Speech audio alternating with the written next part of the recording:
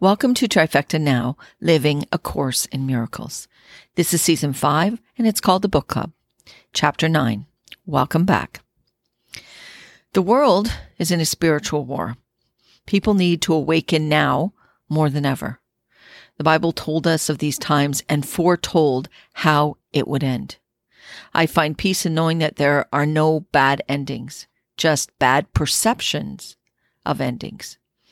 This book not only teaches us that, but reminds us of who we truly are. Judgment plays a significant role in these times. I myself have found myself being judged for loyalties to peace and freedom.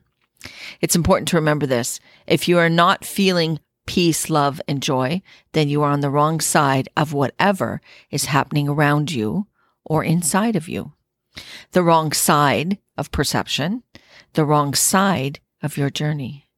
The good news is you can shift to right-mindedness in a moment. Let go of any fear, anger, and hate you may be feeling towards a person, place, or thing. Healing is an inside job, one you must undertake alone. With the help of the Holy Spirit, it can be done in an instant. We are starting Chapter 9 this week, The Acceptance of the Atonement, which is on page 160. Chapter 9 focuses on understanding that this world is not reality. God's kingdom is reality. Judgment and its price are taught here as well. There is no sin. We do not sin. We make mistakes and errors, all of which can be corrected and removed. Forgiveness and healing are key components of our journey in this world. It's important to understand why forgiveness is freedom. Healing is an inside job, and people who are not healed cannot be healers. If you are holding on to pain, anger, and misery, then you cannot help others heal.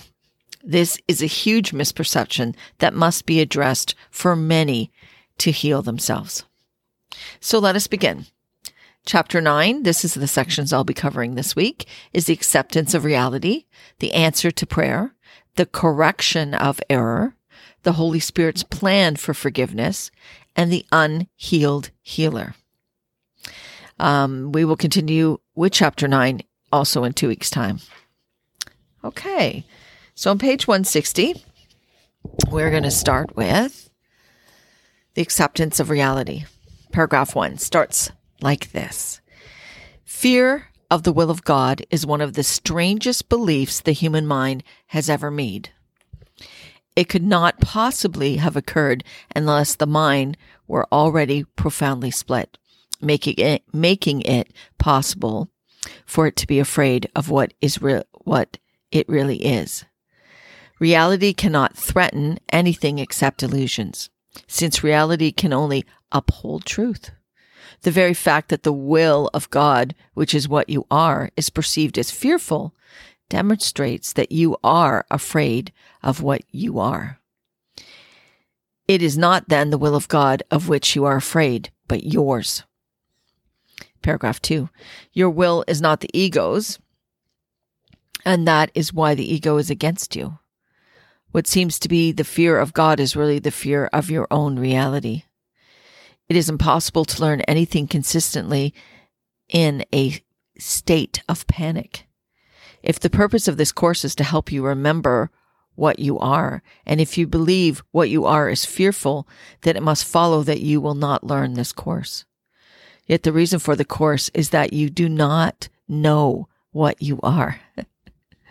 Paragraph 3 starts with, if you do not know what your reality is, why would you be so sure that it is fearful? ? Sentence 5 a little further down says, you have set up this strange situation so that it is impossible to escape from it without a guide who does not know that what reality is. Sorry, my book's in the wrong place. I'm just going to move it over. The purpose of this guide is merely to remind you of what you want. He is not attempting to force an alien will upon you. He is merely making every possible effort within the limits you impose on him to reestablish your own will in your awareness. So I'm going to stop here just to kind of explain what I just read. So understanding that this world is not real and not reality, and that's the struggle we have, is we think it is. And because we think this is real, everything that comes in our way, everything that comes before us, we think is real. That's the struggle, and that's what we have to work with, and that's why we need a guide to help us. Paragraph 4, sentence 2 says, when I said that the Holy Spirit's function is to sort out the true from the false in your mind, I meant that he has the power to look into what you have, next page, hidden, and recognize the will of God there. His recognition of this will can make it real to you because he is in your mind, and therefore he is your reality.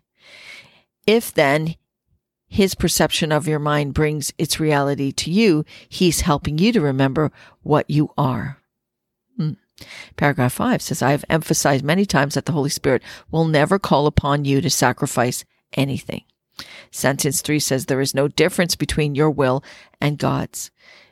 If you did not have a split mind, you would recognize that willing is salvation because it is communication. Paragraph 6, sentence 3.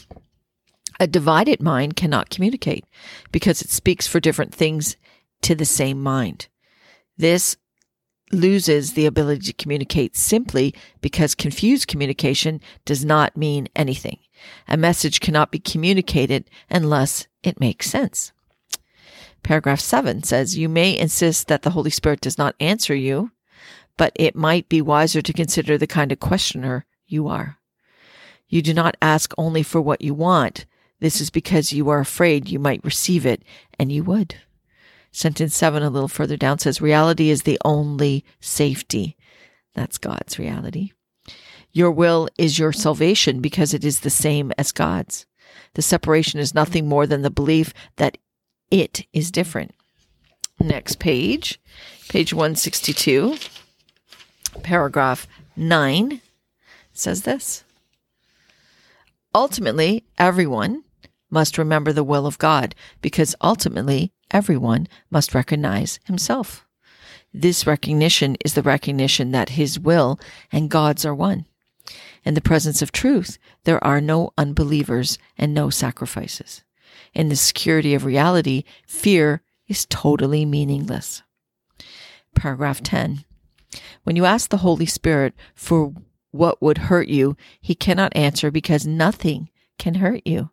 And so you are asking for nothing. Any wish that stems from the ego is a wish for nothing, and to ask for it is not a request. It is merely a denial in the form of a request. The Holy Spirit is not concerned with form, being aware only of meaning. The ego cannot ask the Holy Spirit for anything because there is complete communication failure between them. Paragraph 11 says, you do not recognize the enormous waste of energy you expend in denying truth. What would you say to someone who persists in attempting the impossible, believing that to achieve it is to succeed? ? The belief that you must have the impossible in order to be happy is totally at variance with the principle of creation. God could not will that happiness depended on what you could never have. The fact that God is love does not require belief, but it does require acceptance. It is indeed possible for you to deny facts, although it is impossible for you to change them. If you hold your hands over your eyes, you will not see because you are interfering with the laws of seeing. If you deny love, you will not know it because your cooperation is the law of its being. You cannot change laws you did not make, and the laws of happiness were created for you, not by you. Next page. Paragraph 13 starts with, God in his devotion to you created you devoted to everything and gave you what you are devoted to. Otherwise, you would not have been created perfect. Reality is everything, and you have everything because you are real. You cannot make the unreal because the absence of reality is fearful and fear cannot be created. As long as you believe that fear is possible, you will not create. Opposing orders of reality make reality meaningless, and reality is meaning. Paragraph 14. Remember then that God's will is already possible, and nothing else will ever be. This is the simple acceptance of reality, because only that is real. You cannot distort reality and know what it is. And if you do distort reality, you will experience anxiety, depression, and ultimately panic, because you are trying to make yourself unreal. When you feel these things, do not try to look beyond yourself for truth can only be within you. Say, therefore, this: Christ is in me, and where he is, God must be, for Christ is part of him. Okay, so that's the first section that we covered, which is the acceptance of reality. So this section just clearly trying to state that nothing here is real, right? Nothing here is real. This is an illusion. An illusion we created. An illusion that is not of God. God is inside us, and the only place to find that reality is inside of us. Nothing outside. I always find it that the best way to look at it is that nothing around me, outside of me, is real. The only thing that is real is inside me. Not even my body is real, but what's inside me, the altar of God, that is reality. The next section on page 163 is called the answer to prayer. And paragraph 1 starts like this. Everyone who ever tried to use prayer to ask for something has experienced what appears to be failure. This is not only true in connection with specific things that might be harmful, but also in connection with requests that are strictly in line with this course. The latter in particular might be incorrectly interpreted as proof that the course does not mean what it says. You must remember, however, that the course states and repeatedly that its purpose is to escape from fear. Paragraph 2. Let us suppose then that what you ask of the Holy Spirit is what you really want, but you are still afraid of it. Should this be, next page, top 164, next page is 164. Should this be the case, your attainment of it would no longer be what you want. This is why certain specific forms of healing are not achieved, even when the state of healing is. An individual may ask for physical healing because he is fearful of bodily harm. At the same time, if he were healed physically, the threat of his thought system might be considerably more fearful to him than its physical expression. Paragraph 3 says the Bible emphasizes that all prayer is answered, and this is indeed true. The very fact that the Holy Spirit has been asked for anything will ensure a response. Yet it is equally certain that no response given by him will ever be one that would increase fear. It is impossible that his answer will not be heard. It is possible that his answer will not be heard. It is impossible, however, that it will be lost. There are many answers you have already received, but have not yet heard. I assure you that they are waiting for you. So I'll stop here, and this is important to clarify this. The book is not saying that prayers are not answered. Of course they're answered, but we don't always get the answers we want. That's what we have to stress here, is that sometimes we put out prayers because we want specific things to happen. Well, not a lot of times those specific things are not what God wants for us. So of course that's not going to happen. So we have to be clear on that. Paragraph 5 says the message your brother gives you is up to you. What does he say to you? ? What would you have him say ? Your decision about him determines the message you receive. Remember that the Holy Spirit is in him and his voice speaks to you through him. What can so holy a brother tell you except truth? But are you listening to it? ? Your brother may not know who he is, but there is a light in his mind that does know. This light can shine into yours, giving truth to his words and making you able to hear them. His words are the Holy Spirit's answer to you. Is your faith in him strong enough to let you hear? Question mark. I'm going to stop there too. I want to add something. There's many times, and I think a lot of you may have had this as well. There's many times for myself where I've been speaking to someone in conversation, just a general conversation, and then just as the conversation ends, I'll add something. Something will come out of my mouth. Maybe it's I love you. Maybe it's be safe. Maybe it's it could be something, whatever. And I've turned and walked away and thought to myself, where'd that come from? I didn't say that. That's because at those moments in time, the Holy Spirit and God are working through you to send the message to the other person that you're talking to. That's why it's so important that first we are living in the moment, and second, that we listen to what other people are saying. It might be a message for us. Paragraph 6, sentence 2 says, prayer is the restatement of inclusion directed by the Holy Spirit under the laws of God. Salvation is of your brother. The Holy Spirit extends from your mind to his and answers you. So that goes back to what I said there. You cannot hear, we'll continue. You cannot hear the voice of God in yourself alone because you are not alone. That moves to the next page, 165. Paragraph 7 says, I love you for the truth in you as God does. Your deceptions may deceive you, but they cannot deceive me. Knowing what you are, I cannot doubt you. I hear only the Holy Spirit in you, who speaks to me through you. If you would hear me, hear my brothers in whom God's voice speaks. The answer to all prayers lies in them. You will be answered as you hear the answer in everyone. Paragraph 8 says, believe in your brother because I believe in you, and you will learn that my belief in you is justified. Believe in me by believing in them for the sake of what God gave them.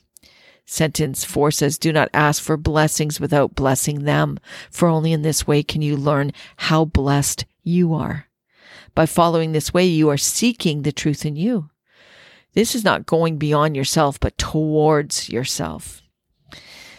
Paragraph 9, sentence 5 says, there is a price you will pay for judgment, because judgment is the setting of a price. And as you set it, you will pay it. Paragraph 10 says, if paying is equated with getting, you will set the price low, but demand a high return.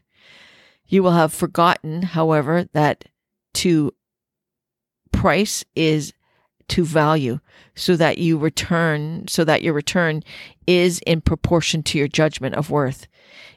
If paying is associated with giving, it cannot be perceived as loss, and the reciprocal relationship of giving and receiving will not be recognized. Paragraph 11 at the bottom says, never forget that you set the value on what you receive.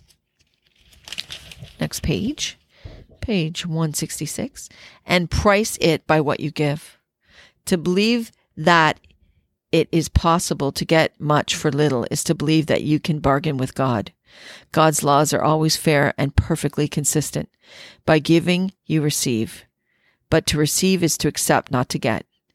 It is impossible not to have, but it is possible not to know you have.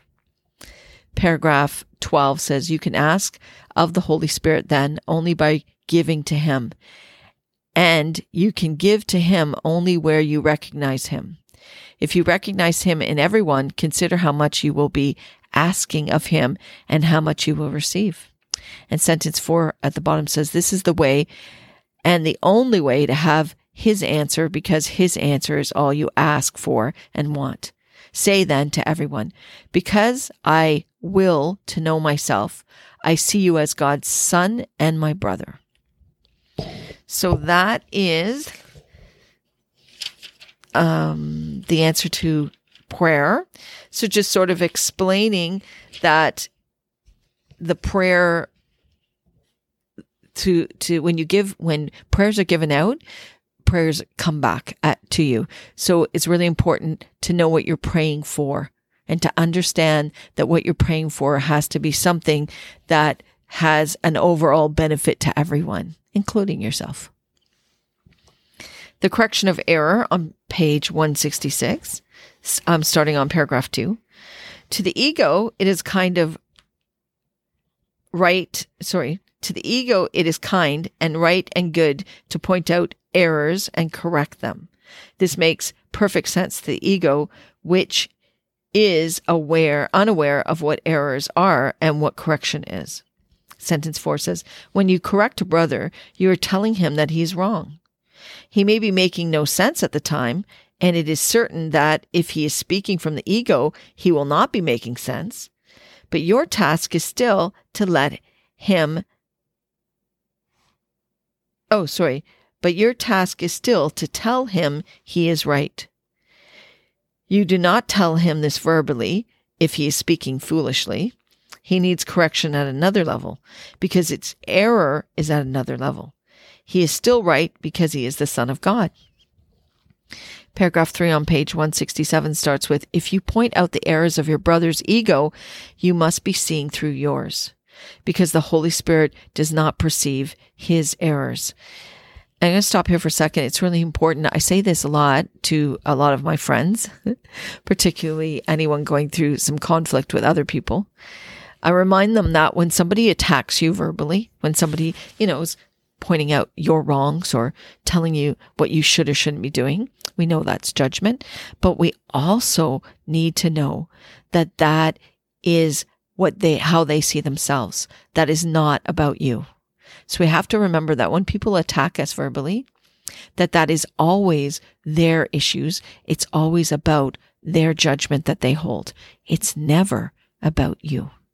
Paragraph 4, when you react at all to errors, you are not listening to the Holy Spirit. He is merely disregard them, and if you attend to them, you are not hearing him. If you do not hear him, you are listening to your ego and making as little sense as the brother whose errors you perceive. So that's really important as well. It's saying here that as soon as you accept what somebody's saying negatively towards you when they attack you, once you take it in and you take it personally, then you're just accepting it from an ego level. You're not listening to the Holy Spirit who says, disregard that. That means nothing. That means nothing. It is nothing. Paragraph 5, when a brother behaves insanely, you can heal him only by perceiving the sanity in him. If you perceive his errors and accept them, you are accepting yours. If you want to give yours over to the Holy Spirit, you must do this with his. Sentence 6 says, your brother is as right as you are, and if you think he is wrong, you are condemning yourself. Paragraph 6 says, you cannot correct yourself. It is impossible then for you cannot correct yourself. Is it possible then for you to correct another? ? Sentence 4 says, it is not up to you to change your brother, but merely to accept him as he is.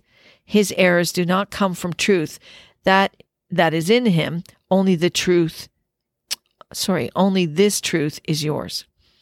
Sentence 7, to perceive errors in anyone and to react to them as if they were real is to make them real to you. You will not escape paying the price for this, not because you are being punished for it, but because you are following the wrong guide and will therefore lose your way. Again, I'll stop there. This is all saying, repeatedly, that our perception has everything to do with how we understand and how we take things in. And if we're taking in people's negativity and judgment, then we're just interpreting it with our ego and not with the help of the Holy Spirit. That's why we have to not interpret it at all. Do not let it in. Dismiss it. Let it go. Paragraph 7 says, your brother's errors are not of him any more than yours are of you. Sentence 6 at the very bottom says, atonement is no more separate than love. Atonement, next page 168, cannot be separate because it comes from love. Any attempt you make to correct a brother means that you believe correction by you is possible, and this can only be arrogance of the ego. Correction is of God, who does not know of arrogance. So back to the added piece is that it's not our job to correct people who attack us. who say things horrible to us. It's not our job to do that. I mean, we can throw, I shouldn't say throw, but give love back to them. But to correct them, to attack back is just making the same error that they're making. And it's pointless. Let God step in and he'll correct the error. Paragraph 8, the last paragraph says the Holy Spirit forgives everything because God created everything. Do not undertake his function or you will forget yours. Accept only the function of healing in time because that is what time is for. God gave you the function to create in eternity. You do not need to learn that, but you do need to learn to want it. Okay, so the next section on page 168, continued on, is the Holy Spirit's plan for forgiveness. Paragraph 1, sentence 2 says this: to forgive is to overlook. Look then beyond error and do not let your perception rest upon it, for you will believe what you perceive, what your perception holds. Accept as true only what your brother is, if you would know yourself. Perceive what he is not, and you cannot know what you are, because you see him falsely. Remember always that your identity is shared, and that its sharing is your reality. Paragraph 2, sentence 2. You do not understand how to overlook errors, or you would not make them. Paragraph 3 starts with sentence 1. The atonement is a lesson in sharing, which is given you because you have forgotten how to do it. The Holy Spirit merely reminds you of the natural use of your abilities. By reinterpreting the ability to attack into the ability to share, he translates what you have made into what God created. If you would accomplish, next page, this through him, you cannot look on your abilities through your eyes of the ego, or you will judge them as it does. Paragraph 4, sentence 4 says the ego's plan is to have you see error clearly first and then overlook it. Yet how can you overlook what you have made real? ? By seeing it clearly, you have made it real and cannot overlook it. Paragraph 5 says forgiveness that is learned of me does not use fear to undo fear, nor does it make real the unreal and then destroy it. Forgiveness through the Holy Spirit lies simply in looking beyond error from the beginning and thus keeping it unreal for you. That, I think, is the most profound statement, because that's exactly what you have to do when people attack you, is you have to look beyond the words, look beyond what they're saying, know that spiritually they are your brother, they are your sisters, they are one with you, and what is coming out of their mouth is only ego. It's not who they truly are. And if we can get to that point, if we all could get to that point in seeing that, we would start to teach each other how to communicate better. Paragraph 6, follow the Holy Spirit's teaching of forgiveness then, because forgiveness is his function and he knows how to fulfill it perfectly. That is what I meant when I said that miracles are natural, and when they do not occur, something has gone wrong. Paragraph 7, the confusion of functions is so typical of the ego that you should be quite familiar with it by now. The ego believes that all functions belong to it, even though it has no idea what they are. Next page. Page 170, paragraph 9. The ego literally lives on borrowed time, and its days are numbered. Do not fear the last judgment, but welcome it, and do not wait for the ego's time, for the ego's time is borrowed from your eternity. This is the second coming that was made for you as the first was created. The second coming is merely the return of sense. Can this possibly be fearful? ? Paragraph 10 says, what can be fearful but fantasy, and who turns to fantasy unless he despairs of finding satisfaction in reality? ? Yet it is certain that you will never find satisfaction in fantasy, so that your only hope is to change your mind about reality. Paragraph 11, sentence 3. The symbols of fantasy are of the ego, and of these you will find many, but do not look for meaning in them.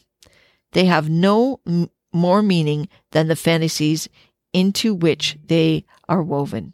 Fairy tales can be pleasant or fearful, but no one recalls them true. Children may believe them, and so for a while the tales are true for them. Paragraph 12 at the bottom says, "Behold, my child, reality is here.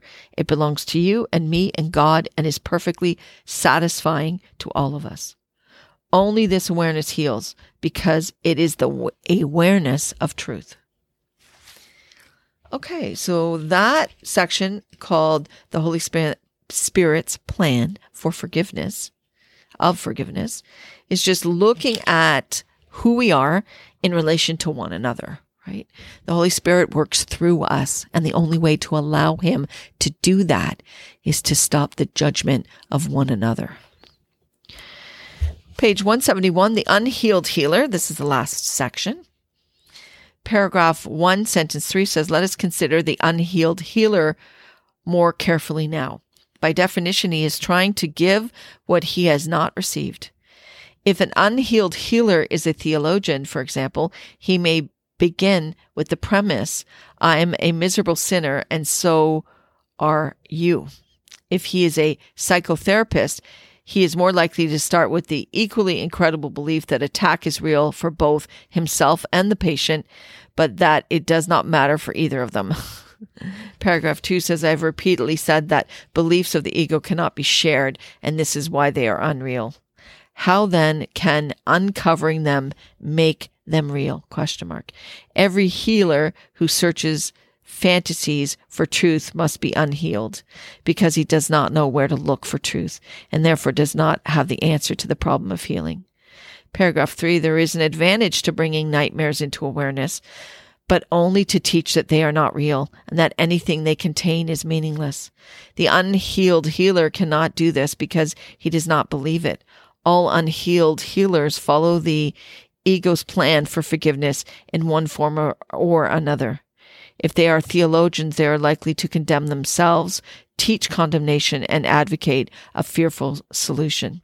Projecting condemnation onto God, they make him appear retaliative and fear his retribution. What they have done is merely to identify with the ego, and by perceiving what it does, condemn themselves because of this confusion. It is understandable that there have been revolts against this concept, but to revolt against it is still to believe in it."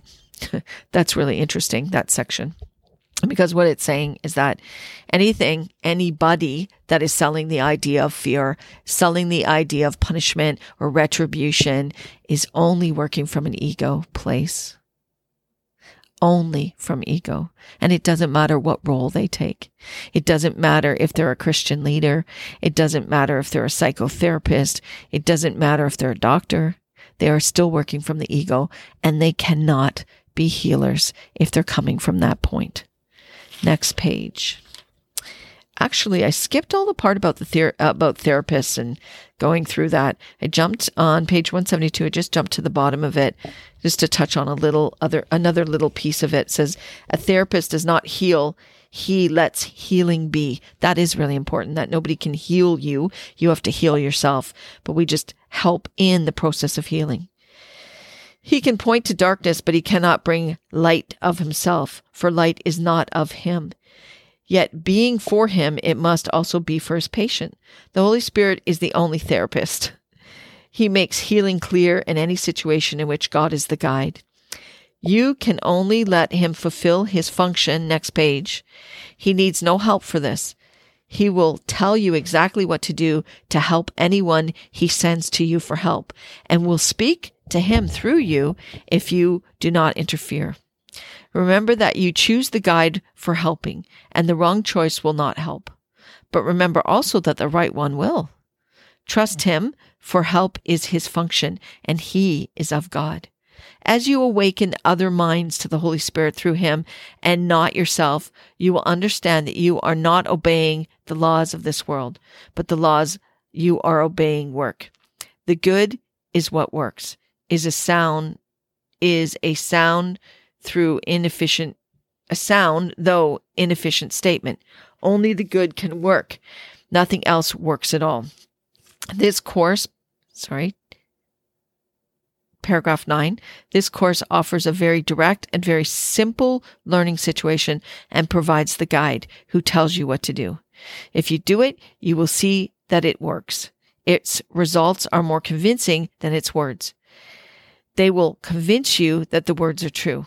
By following the right guide, you will learn the simplest of all lessons. And this is, by their fruits ye shall know them, and they shall know themselves.